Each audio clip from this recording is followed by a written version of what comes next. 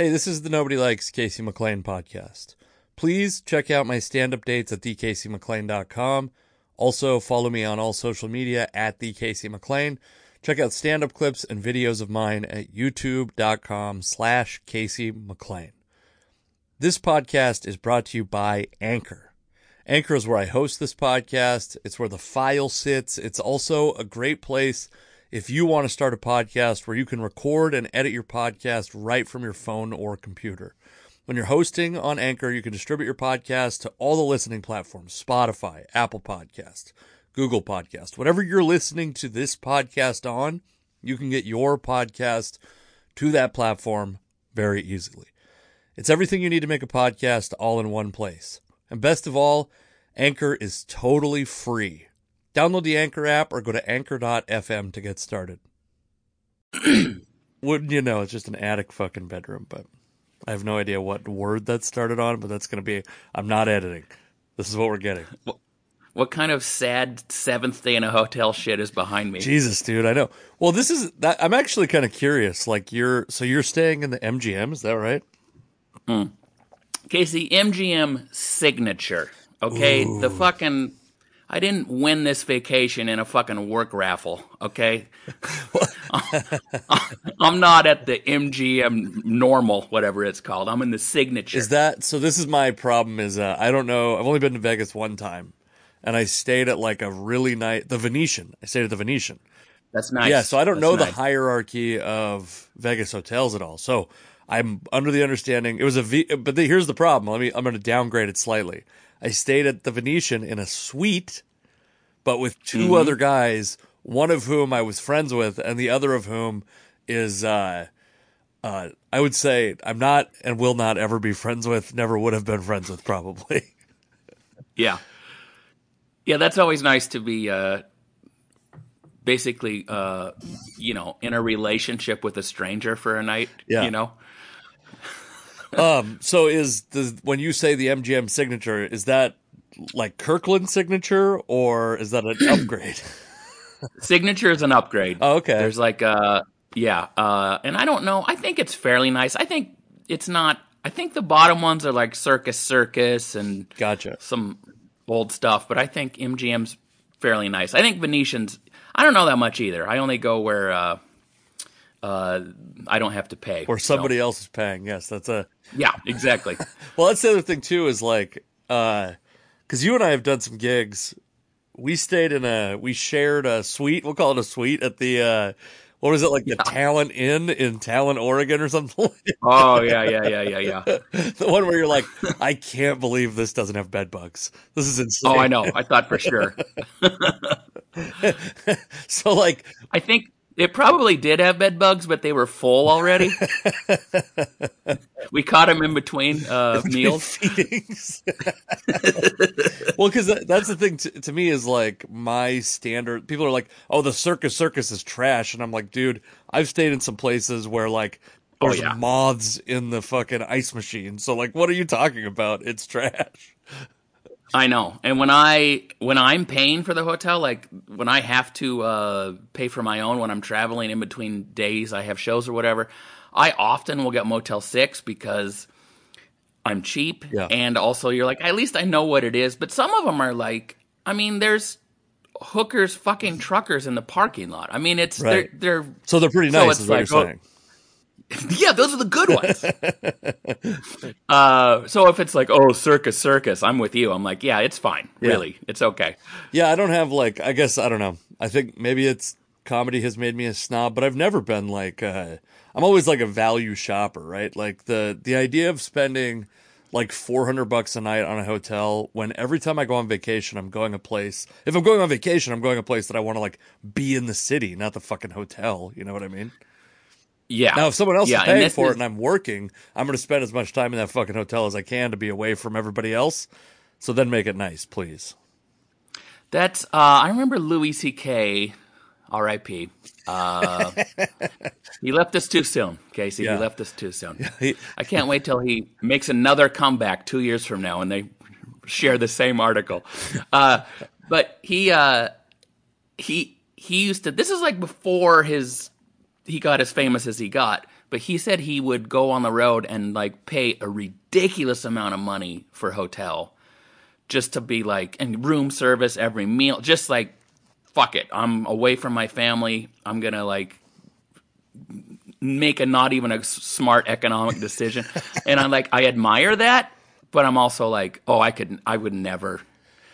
I'm getting so cheap in my old age, man. I have a view of Top Golf, which is what I requested when I checked in. Yeah, classic golf course view. And I'm like, I want to do that. And then they were like, it's like $50 an hour. I'm like, nah, I'm good. I just can't. I will say I just bought a golf club, so I'm a bad example of this, but I totally get what you're saying. If I was with someone who would go with me and it was a social thing, fine. But me for an hour, embarrassing myself around people on business trips, because I don't, I'm just like, nah, I'm all right. Yeah. That's what's fun about this Brad Garrett's week also is it's for a cheap person. Not only do I get this really nice hotel, we get employee cafeteria food, which is not amazing, but it's like that saves hundreds and hundreds of dollars over the course of 7 days. Yeah. Well, that's a long stay too. So we should mention that you're at Brad Garrett's Comedy Club in Las Vegas. Before we're going to talk about some shit. One of which, let's get this out at the beginning. We have a show on fucking Friday, January 21st. Oh God! Please, for the love of God, buy fucking tickets, because I mean, by the way, eventually you're just going to stop allowing me to rope us into these fucking door deals. But for now, it's like, I mean, how many stressful days do we have to have around this thing? It's, we've had some inconclusive research, and also we've never had a time where you can't say COVID wasn't a factor. Sure. Well, yeah, I mean, it seems like it's going to be around a little while longer, too.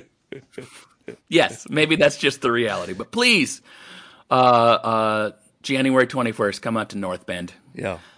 We'll see what happens. You could have your pick of a lot of different seats. So there are VIP seats available. We do have VIP seats available, and I know that at least 2 of them are going to be people who have seen me we several times. So that'll be nice to be like, the people who paid the most and who are sitting the closest already know me. We have to change the marketing to be like, are you worried about social distancing? Well, we have the comedy show for you. Plenty of space. Do you want a safe to attend show, but Zoom doesn't work well on your computer? Please come to North Bend Theater. 6 feet. We're talking 12 feet in between people. Also, and I want to talk about this, but before I want to say it before people turn this off because I bore them, is you just released a special on YouTube called Jokes versus Boise, which is a very funny name for. It's like, and can I interpret the kind of like the idea behind Jokes versus Boise, and you had a couple other working titles, but it's kind of an album that's a little bit like a Skanks for the Memories type of album, where there was like, this isn't like the dream comedy crowd. It's a rowdier show that you just happen to have a great video and great audio. And the show went well, but it wasn't like, oh, I said every part of the joke exactly like I wanted with no interruptions. Yeah, for sure. And, I should acknowledge I got a lot of fucking balls calling it a special. I mean, it's from 3 years ago, the recording. It's one camera. I mean, it looks fine, but it's like, Well, you're going to hurt my feelings on what I have coming out soon then, so. Well, that's what I'd like about it, is because there was no intent. Actually, the reason I had that recording is I was working with Luke Severide, who has better camera and soundboard equipment than me. And I was trying to get a 5-minute set to show, I don't know, who knows, someone who didn't watch it. I was trying to get a 5-minute clean set. So that whole night, I actually, even for that time, that was not the normal order of my set, because I kind of stuck this 5 minutes in the middle. Right. But there's no sense of, oh, this is being recorded for posterity. And so I really liked that it was, this is an actual comedy show. Like, this is what they're like. Right. Like, yeah, I'm doing well, but I'm also, people are interrupting me. I'm being funny when they do. I circle back to the joke. It's like that's I love the feel of it. Mm-hmm. And I also it's funny because it's from a couple years ago. There's versions of it's not the perfect version of all of those jokes, Right. but it's like I just don't give a shit because I'm done with them. Yeah. So you're like, no, this is good enough. Who cares? Like, it's yeah. So it's kind of a weird. It's like separate from the albums, but it's like it's. I mean, no one listens to albums. Let's be honest. Right. Right. It's nice to get the little bit of streaming. It's nice to document the material, but it's like, I have another 50-something minute video special on my YouTube, and it's like to have two of them is nice, and I really do like, it says a lot about my fame level, but I really do like putting stuff out when I'm done with it, like, as opposed to like, Mm-hmm. touring for 2 years, putting out the special, having to start over. It really is a lot of freedom and like, oh yeah, watch this 45 minutes I don't do any of anymore. Actually, there's a couple things, but this is kind of my motivation to not do those things anymore. So that's maybe that's a cheating a little bit, but it's like, I don't know. Jokes are never done, right? They're just abandoned.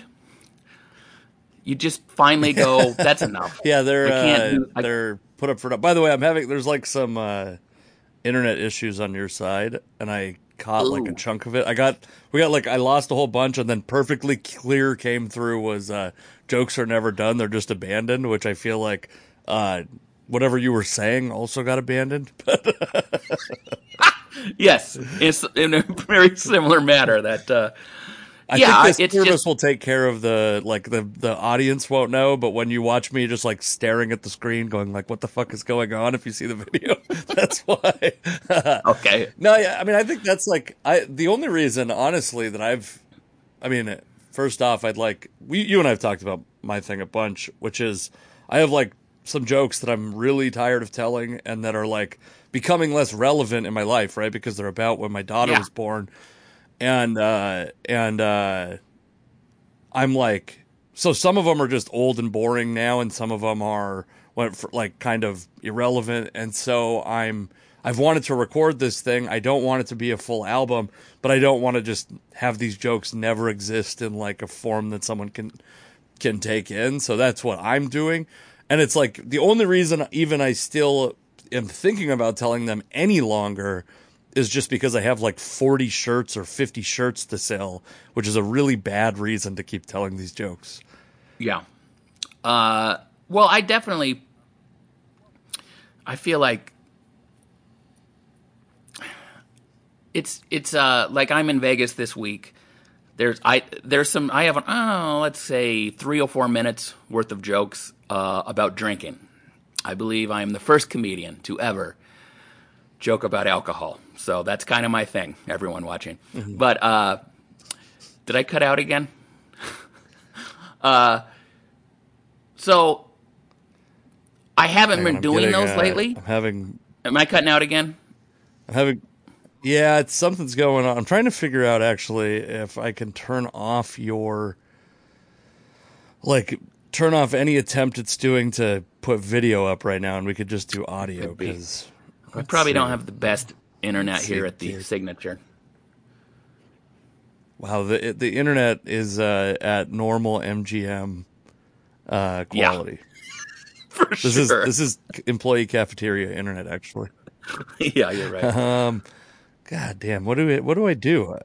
I'm in the new this new situation here. Here's what I'm gonna. Do I want to just stop the fucking recording? I don't know. What do I do?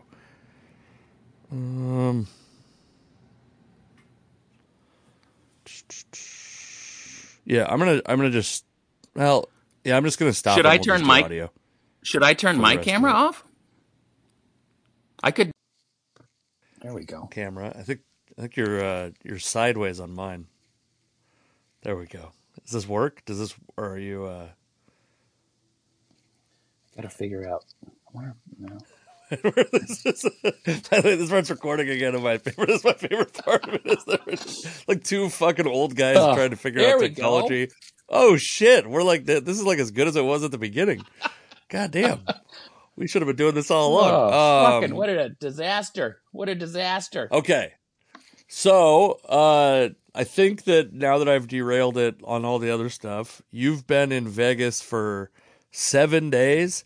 Which is, I've been in Vegas for 2 days of my entire life. And those 2 days felt like, though I will go back to Vegas at some point, I could have gone my whole life without ever going to Vegas again and been fine. Yeah, I actually don't love it as a vacation. It's it's a sloppy place. People are not at their best. People are day drinking who don't normally do that. It's just, it's like a whole town of the sound. Whoa! It's just like, oh, and but I do like working here because it's, I don't know, it's different, but even 7 days in, you're like, Brad Garrett's is super nice to us. Brad Garrett was actually there most of the week. He's super kind. He's like, there's all this whiskey and shit in the green room. And so like 7 days in, I'm like, I guess I'm drinking all 7 days. I guess, that's, it's one thing when you're gone 3 days and you're like, yeah, I had some drinks every night when I was working, but a fucking 7 days, You're like, holy shit, I got to dry up when I get home. Yeah. I mean, I feel like that right now, to be honest with you. And I've been sitting at home for, dude, I had last night, I was, texting with a mutual friend of ours about they asked me, they're like, do you ever have a hangover? They described a hangover, and I was like, I haven't had a hangover like that since I was like 19. And then immediately I had like 3 cocktails. I had 3 like fancy cocktails, and then I was like too buzzed to continue to make fancy cocktails as though I cared. So I just started making like whiskey and cokes. Sure. And then I had 2 glasses of champagne with my wife, a hard seltzer, and then this is like a thing I've been doing lately, which is not great, is I just close a night of hard drinking, like not super hard drinking, but that's like enough. That's 8 drinks, right? I'm like, you know what this night needs to close it out is just like a finger of whiskey, like just straight fucking whiskey neat. That's what this night needs, So I'm just like sitting on my porch watching my dog run around the yard at 11 p.m. with a fucking glass of whiskey for no reason. I don't need it. It's not like I was sobering up and I needed to chase the buzz. Well, that's you start almost acting like a scientist when you're drunk. You have all these theories and doctors say you should close it out with a little sliver of whiskey. Like, who said that? No one said that. Yeah, you're like, what really gives you the hangover is the sugar. So the whiskey isn't really doing anything. Yes, that's exactly right. My wife still gives me shit because I did New Year's Eve at Tacoma Comedy Club with Roy Wood Jr. Very funny. Years ago. I think I was at that show. And I stayed in Tacoma at a hotel, and so I usually don't get to drink at my home club, because I'm driving home afterwards. But so yeah, I had many whiskey gingers, and the next day I was just hurting, and I said to my wife, what I think part of the problem is like I don't have soda with sugar in it very often. I think that's a lot of the problem. It wasn't. It was the ginger part of the whiskey ginger that's got me really fucked up this morning. Yeah, it's not the 18 shots of whiskey. That's doctor recommended. If it would have been diet whiskey ginger, I would have been fine. I would have been. I would have had a run in the morning. Yeah, of course. So I have done the same thing. I have definitely done the same thing. Well, that's what's kind of funny about you too, by the way, is you. So this kind of got jumbled in my side of the audio, but you were talking about a little bit about how alcohol's like become kind of your identity on stage. Oh, I don't like it, but you're right. Yeah. Well, that's what you were saying. But I think what's funny about that is I actually don't think you're like in the top half of comedy drinkers that I know. Oh, Don't get me no. wrong, you drink. Like as a group, we drink more than the average folk, you know, like we are. But you're like, I think you're like a 2 whiskeys a night and go to sleep person, and probably maybe like every night you're on the road, you're at least a 2 whiskey a night person. Yes. Where Yeah, go like ahead. I'll be like a 14, not a 14, but I'll be like an 8 drink on the, my rule now, I've made this rule is I'll have like 1 or 2 on the nights if I want to, or if I don't have them. But I always want to. But the Friday I'll go a little wild. I'll act like a fucking dummy on Friday, you know? Well, it's interesting because I like comparing my drinking to comedians because, it looks pretty good. It's like functional. I don't think I'm an alcoholic, but functional alcoholism is like considered being professional in the comedy industry, where it's like, Yeah. oh, I'm not that bad. Well, that's because bad is like, so and so lost a liver, Yeah. but it is, I'm 48. You look around and like there's so many sober people because they had a problem with it in comedy and life too. But there's so many. I mean, I feel like 40% of headliners are sober because they have to be now. And so there is that thing of like, I don't want to be one of those people because I really like drinking. And I also feel like that's a slippery slope. It's sobriety, then martial arts, then you get your real estate license. And these are all worst case scenarios for my life. There's like a motivational speaking stop. Is that before or after real estate license, do you think? Yeah. Laughter heals, Casey. I've always said that. Yeah, I mean, I think that's kind of like, well, first off, and I've probably talked about it on here, and I know I've talked to you about it, but it's like, I will now, on a rare occasion, I will break this, but I won't drink until I'm done performing for the night. So like if there's 2 shows in a night or 3 shows in a night, after my last set, I'll go to the bar and order a drink. And and a lot of times the thing that does that kind of self governs my intake is no matter what, I'm not going to drive drunk. Absolutely. And so like the post show drink means that like, in the next 2 hours, if I have 3 drinks, that's like a decent pace. And I'm not going to be like, if I have 3 drinks in 2 hours, I'm not drunk. And I'm also not going to just like leech off the club or whatever and just sit there and drink until closing time. Yeah. And so I think that's kind of my like self-governing thing is I will have 3 drinks. I'll usually have like, I have done this before, which might seem like more of a warning sign than I thought at the time, now that I'm saying it out loud, but I will have a beer in the green room waiting for me when I get off stage. See, this is the problem. Well, first of all, the problem is drinking is so fun. It's just so fucking fun. But it tastes good, feels good. It's the ritual. More than even like, I just love the ritual of like, show's over, time for a cocktail, or even at my house. You know what I mean? Like, kids are in bed. I'm going to have a whiskey and a diet ginger ale because I'm not a crazy person. Of course. You don't want a hangover. No, I have shit to do in the morning. So it is that I've come to accept that it is that ritual, but it's also like,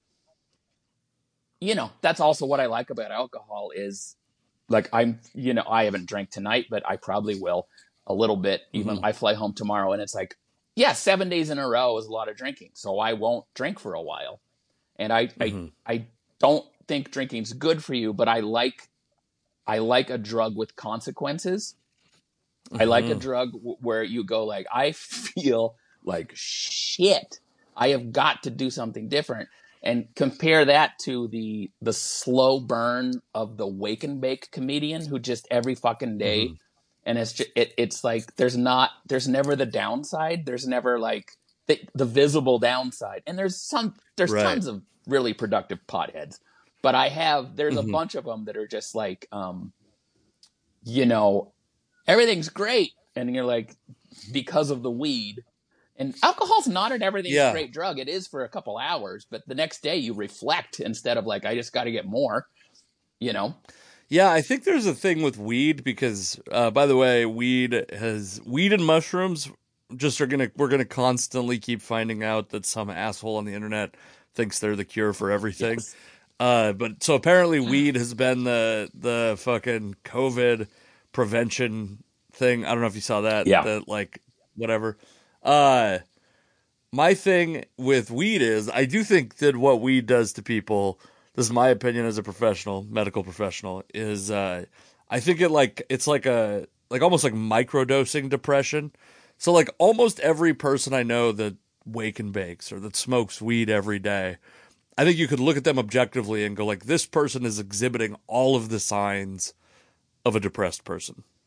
But they've managed to like talk themselves into believing that this thing is medication for it and not the cause of their, so I think like that, I think what you're saying about alcohol is true, which is like you have a joke about it that's amazing, is that, what do you say, I'm trying to get booze and snooze to catch on, nobody's like, oh, what's the treatment for this? Shots? Yeah.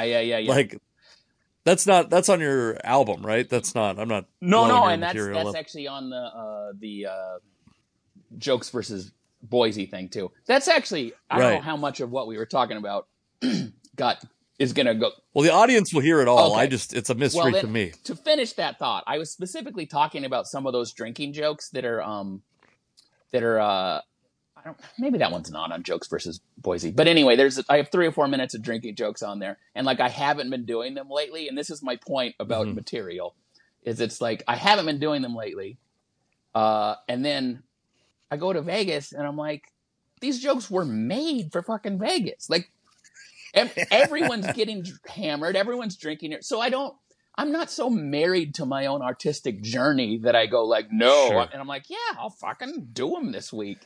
You know what I mean? So it's like, it's that when you are not the kind of comedian who has to put out a new special every year and abandon it, you can really make some easier choices with your material. You can go like, yeah, I'll bring this back. It matches this other joke I'm doing now or whatever. So it is like a, I retire a lot of material, but it's like, there are times where, I can just, Vegas is not a fucking place where you go, I'm going to work on my new 5 in the middle of this set. You know what I mean? So, well, it's also about like not the kind of place, if I understand it correctly, where it's like you're at risk of them having the same exact audience as the last time Gabriel Rutledge came. Oh, no, there's none of that at all. In fact, I was talking to people at the club here at Brad Garrett's, and like, they have comedians all the time try to tell them they need more money because they're a draw.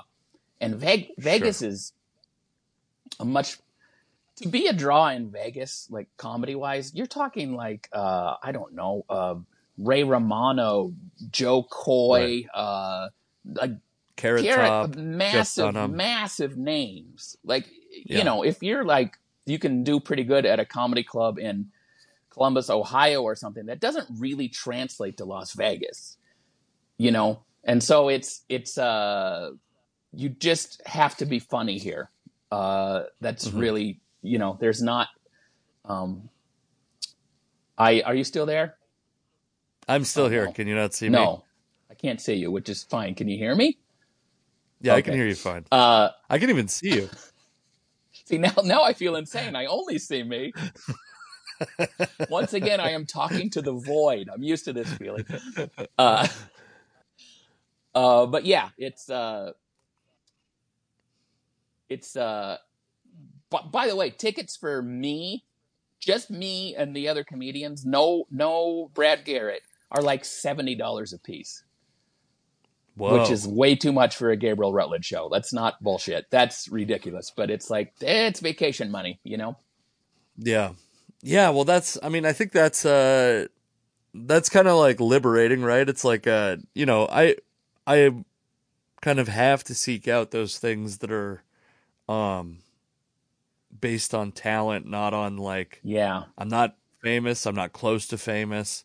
I'm also like not sought after by anything that would make me famous.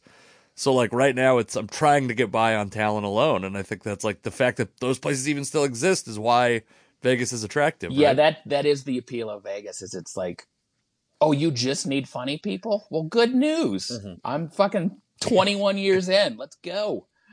And Yeah. I also don't have there's no agenda to my material. So it's like sort of made for everyone. And that's what Vegas is. It's like all these Right. people coming together. So, but yeah, there's less and less places you can kind of, and that's also what's frustrating about trying to work in Vegas is, look, if I try to work at the Columbus Funny Bone in Ohio and they go like, well, you don't sell enough tickets, I have to go, yep, you're right. But in Vegas, you're like, no one's at this club is like selling tickets except Brad Garrett or Right. who, you know what I mean? It's just like a thing attached to the hotel and people go out. And so that Right. makes it a little more frustrating to not make headway because you're like, oh, you're not even looking for famous people, but I still can't get in. Fuck. Right. You know, but that's just the nature of what we do. And I did this show. This is probably one of the only shows I've done with 3 or 4 drinks in me. I did it this week. It's called The Dirty at 12:30. It starts at 12:30 a.m. It's at the South Point Casino. And probably the latest I've gone on, it was like 1:15 in the morning, and I did a 15-minute set. But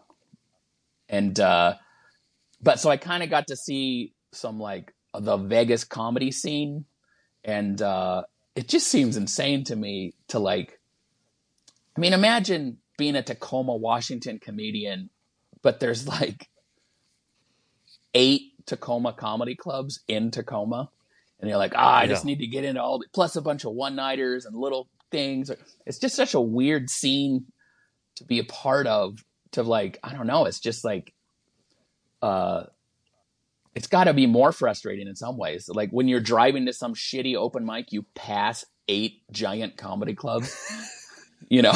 Well, yeah, I guess in that way, Vegas could be like, could become like a New York, or, well, New York really is where like the tourist driven comedy clubs are. Yeah, and I think so, but it's just not, for the comedians, not like open mic level, but there are comedians like our friend Jay Hollingsworth moved down here, and he's at Brad Garrett's, he's at the Comedy Cellar all the time, and you can kind of, there's a lot of work without leaving town, which is and I have that too. It's just my work without leaving town is like, we still drive 70 miles or something. Yeah, that's true.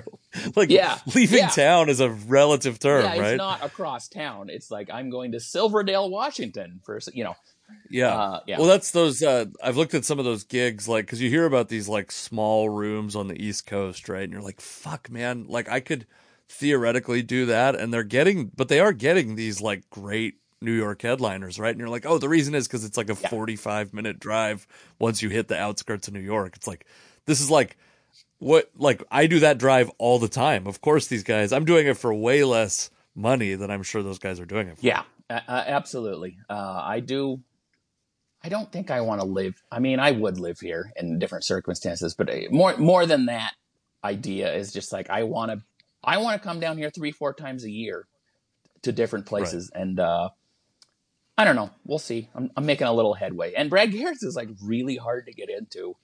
So I already got one of the hard ones, but it's just, and by the way, he was here all week. I won't say any of the things he said because that would be, but he is so fucking, it's really hard to work with him. He hosts.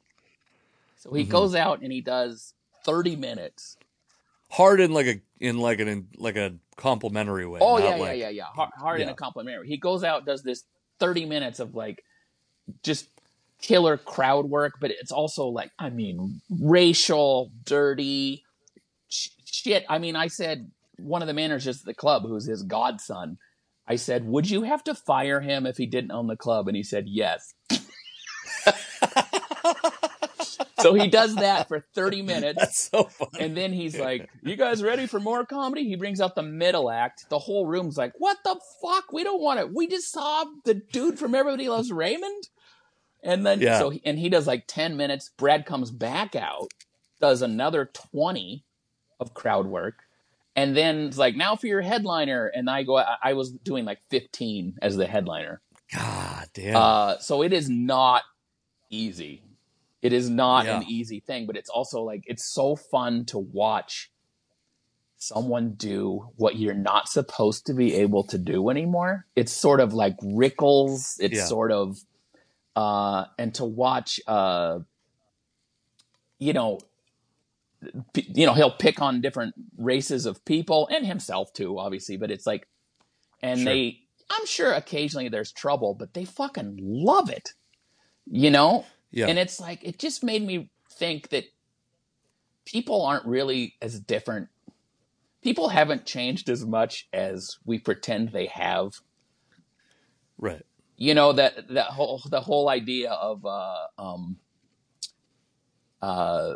things you can't say anymore, which is like, that's just how time works. And especially comedy, I have early albums with shit I don't want people to hear for sure. But it is like, well, at least if you're famous and like, it's no one cares. No one's like, he jokes about being canceled, but no one gives a shit. Everyone's having like the best night of their fucking life, laughing at Mexicans and Filipinos and Jewish people. And it's like, this is what we were told is not supposed to happen anymore, but it fucking is, Well, I think that's kind of the like dirty secret of comedy is audiences don't give a shit about most of that stuff. Like most audiences don't care about most of that stuff. The places that you have to worry about are pretty clearly marked, right? It's like colleges. If you walk in, it's like colleges, coffee shops. If there's like a vegan menu, you're probably in trouble, right? Like there's a lot of fucking indicators that there's like you're maybe stepping into a little bit of a buzzsaw. And if you're like, is this I'm just trying to pick my set out. Do you guys have a gluten-free menu? Yeah. Oh, fuck. Okay, I got to make some cuts. It's like, have you ever seen that Portlandia sketch where they like go and find the origin of the chicken? Yeah, it's like, oh, could you tell me about the farm this chicken was raised on? Okay, I guess I'll drop that joke about my black friend. Yeah, that's exactly right. And again, I think the other thing is like when you have your own fans, a lot of times those aren't like, first off, they're not new comedy fans like the people who maybe are causing problems. I mean, this is like well-worn territory, but I don't understand why people who hate comedy, who hate stand-up comedy, they know they're going to a place that what they're going to get sucks to them, right? And they choose to go anyway because it's so gratifying to be angry. Yeah, I think especially at I think that about like the open mic level, like people who get offended at open mic comedy, and dude, I get offended at open mic comedy probably for different reasons. Because they're doing a worse version of a joke you told on a past album or something like that. or even like maybe try talking into the microphone. Maybe that will help your but I also hear things that are like, offended isn't the right word, but like, well, that's a racist joke, things like that. Yeah. Sure, I'll see that all the time. But it's like to go out for a night of like advertised not professional entertainment, watch 20 different people go up and be like, a couple of them really said some shit they should not have. Yeah, that's the journey. That's what we're doing. Yeah. There's people who zipped up their tent from the side of the road and came to that open mic to talk, Yeah, I think that's true. And also it's like, I don't know what Van Gogh is doing. Maybe he was just like painting swastikas in his early career, and then he threw all those away. But like, you don't have to see the early journey of Van Gogh necessarily. And also it's like, I don't know. We were talking about the alcohol thing. The other thing about comedy is that it's just you're just a drink salesman. Oh, sure. Anyway. Yeah. So like you alcohol being your identity doesn't hurt you, right? Like no, I guess what, and I'm fine with those. Well, if you see me do comedy in North Bend, I probably won't have that many jokes about alcohol, but right. it's, I sell a shirt not in the Northwest that says Team Alcohol. That I keep trying to think of something else, but fuck, it's so dumb. But it sells. But dude, I mean, I'm about to sell a shirt that's got alcohol shit on it. I do drink. I do think it's a worthy topic, but then sometimes you just talk to people who have had their lives ruined by alcohol, Sure. and you're like, well, man.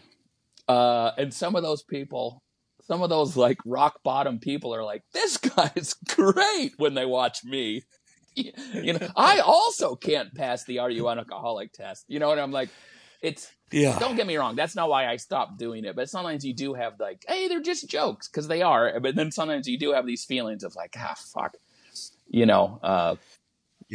Well, I mean, I think the thing is, because I've started to do this now, where it's like, when you see someone make a joke anywhere, where it's like they make a joke on Good Morning America, and you're like, well, if I wanted to, could I like extrapolate this to a point where it's like, well, this is offensive to people who have this kind of kid or have had this experience in their life. And it's like, yeah, of course, like every joke, pretty much there's a victim in the joke, or there's an empathetic figure who maybe is you in the joke, but other people are experiencing that thing more acutely. And it's like, I'm at a point where it's just like, man, I think if you do it long enough, somebody's going to get mad at one of your jokes. Yes. And so, maybe it's kind of like with Omicron, you're like, well, I haven't got it yet, but I'm going to get it eventually, right? Or I already had it and I didn't even know because it was all behind my back. I was an asymptomatic joke viral spread. I mean, I'm living my life like I'm trying to do like an Omicron chickenpox party. I mean, I'm starting to think I must have had it. I mean, how the fuck? For sure. How the fuck? I mean, I'm going out every fuck. People are projectile laughing in my face. I'm in all these. Well, stop fucking bragging. Well, dude. And some of them are projectile sighing in my face. But I would say TikTok has taught me that you can be offended by any joke, because I'm right. I don't sit down and think I'm going to write something non-offensive. But it's like my joke is my act is so middle of the road. It's so not controversial. And to like I put up a joke on TikTok that was like about how my wife has an incredible memory and she remembers all this shit, all these very particular details. And there was, people are leaving comments like about internalized misogyny and emotional labor that I'm just like, fuck. So maybe a year ago, it's like my TikTok year anniversary, I think. A year ago, I would have been like, oh man, is that what people think about this joke? And now I'm like, fuck off. Like, this is my experience. You're not allowed to tell me. Or people will leave comments like, well, my husband's the one who has the good memory. Well, good for fucking you. I'm not writing a joke about you. Yeah. Yeah, I've had a couple where, like, I have a joke about, the one I can think of specifically is I have a joke about an Uber Eats delivery driver coming to my house, and he recognized me, and that's true. And the reason he was driving for Uber Eats is to, like, make extra money for his family. That's also true. And then there's like some embellishment and some stuff to like, make him maybe look even a little better in the joke than he did. Because there was no like, there's no true backstory to it, right? I don't really know this guy well. And I put that in there that he's trying to make ends meet for his family. And someone goes, yeah, maybe don't make fun of the wage crisis in this country and this man can't afford. And I'm like, well, I mean, it is like a real thing that happened. Like I didn't fucking make the wage crisis and then make fun of it. But also like, what the fuck do you think my comedy is going to do to end the wage crisis? Like, you think I'm the guy? This is the guy you're fucking sending out to solve this problem? Yeah, that's exactly right. That's it's so hilarious. Like, that's not if that's the rules of stand-up comedy, because everyone got hung up on that don't punch down thing, I think. But it's just like, all those limitations of like, and that's never been a thing. Look at comedy forever. That it's I don't know. Even Catskills, like "Take My Wife, Please." That's at least a sideways punch. Well, that's the thing too, is like what the rules of like what down is are almost like inherently racist and sexist, right? It's like, I can't make fun of like a rich black dude because he's black, but he's like, his life is significantly better than mine. I mean, of course not. I love my family dearly and they make it perfect. You know what I'm saying, Gabe. But no, it's like I don't know. To me, the whole punching down thing falls apart when you're like, oh, I didn't realize we were like having a hierarchy of, like, I didn't think that a racial hierarchy was a good thing in jokes. I thought that was bad. So I've been operating under this stupid idea that we're on the same level. But yeah, and this is, that I do think that's the price of being a comedian now, is that, and that price gets higher and higher the more successful you get. Jim Gaffigan. I see people write fucking think piece comments on Jim Gaffigan, who doesn't even swear and writes jokes about food. And they're just like, oh, this typical blah, blah, blah, blah. It's just like, okay, it's just noise then. Fuck it. It's just noise. Yeah. Who cares? I saw a thing the other day that was like about, or maybe I think I listened to it on the old Blocked and Reported podcast with Katie Herzog. But there's a genuine person, a serious person saying that NPR is white supremacist. And it's like, okay, if we have made the meaning of that mean so little that under its umbrella can be this thing that like won't shut the fuck up about race, I'm done caring about like these kinds of articles. You know what I mean? Yeah, I know. It used to be like white supremacy. You're like, oh, like a neo-Nazi, like KKK, like, right. Or like won't rent your apartment to a black family. Like we had things, we knew what that was. And that is, now, like you said, if it's NPR, you're like, well, what does any of this mean? There's nothing between the guys with the torches and Charlotte, wherever that was. Charlottesville. So yeah, it is an interesting, and I actually, I had a tweet. I tweeted in the middle of the night, to hide my true opinions. Was this last night? Yeah. Because I think I quote tweeted it Gabe After Dark. Yes, it was Gabe After Dark, but it got like some retweets and stuff for me. I usually don't get much going on Twitter, but it was like, I don't have it in front of me, so I can't quote it. But the idea was like, I wish George Carlin was still alive also, but like, the right has to pretend like he would have been on their side, and the left has to stop pretending like they wouldn't have tried to cancel him by now. And it kind of ties into that thing where it's like, well, okay, George Carlin had so many jokes about language, right? He just loved language, and it was all this wordplay. You're telling me he wouldn't have a real problematic 10-minute bit about pronouns? Come on. For sure. Come the fuck on. You know what I mean? And so it's like, and again, George, there's no way you would watch George Carlin and be like, this is a conservative American. Of course not. I'm sure but it's to see, like the only way to not be a problem is to be dead. Yeah. And even that, dude, it's like, I think you pointed out in that thing is like his bits are being taken out of context. Yeah.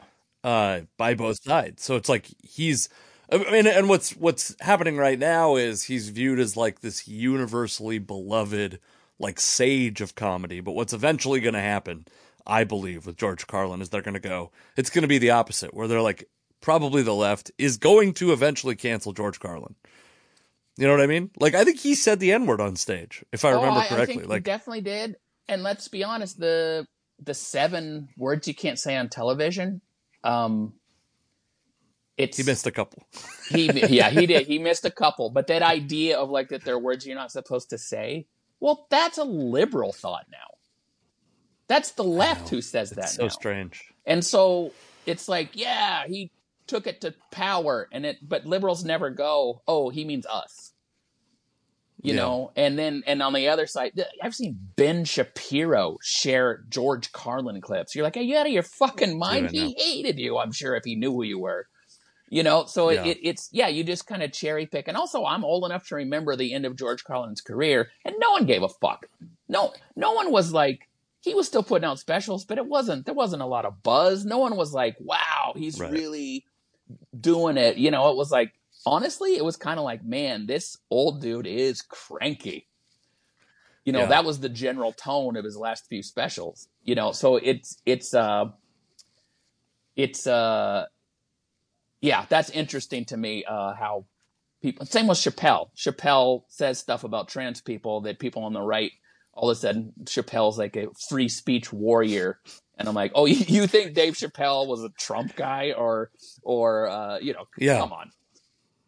Well, that's what I love about Dave Chappelle. So I just watched the Closer with my wife yesterday. She had still not seen it. I wouldn't let her because I'm a misogynist. You were trying. No, but what I love about yes, that's right. What I love about Chappelle is that he will immediately abandon his own principles for the left to the point where it's like you don't even know what side he's like actually. Because I was watching it, going like, I mean, I know he's not a conservative, but I do think you would only hear outside of. You would never hear like a public facing liberal say this. No. I'm a you know what? My computer battery's about to die, and I think that I've used up enough of your time. Really a fucking just packed full of what a poetic way to end this thing, Gabe. Exactly how I envisioned it. But I do want to say a couple things. You have a book, a children's book called There's No Fucking Way You're Getting a Pony. Yes, which is available. Are you writing? Are you doing an audiobook for that also? No, not for the kids' book. I'm doing audio for my other book, but it's going slow. But happiness isn't funny. Yeah, I'll get that out eventually. Which, by the way, rereading that after not reading it for many, many years, I'm like, oh fuck, I said that. Yikes. All right, I'm going to stop the recording on this. I think it might need a second to upload, so let's see what it does. Now you got to patch this shit together. I think it's going to be easy. I've been looking at this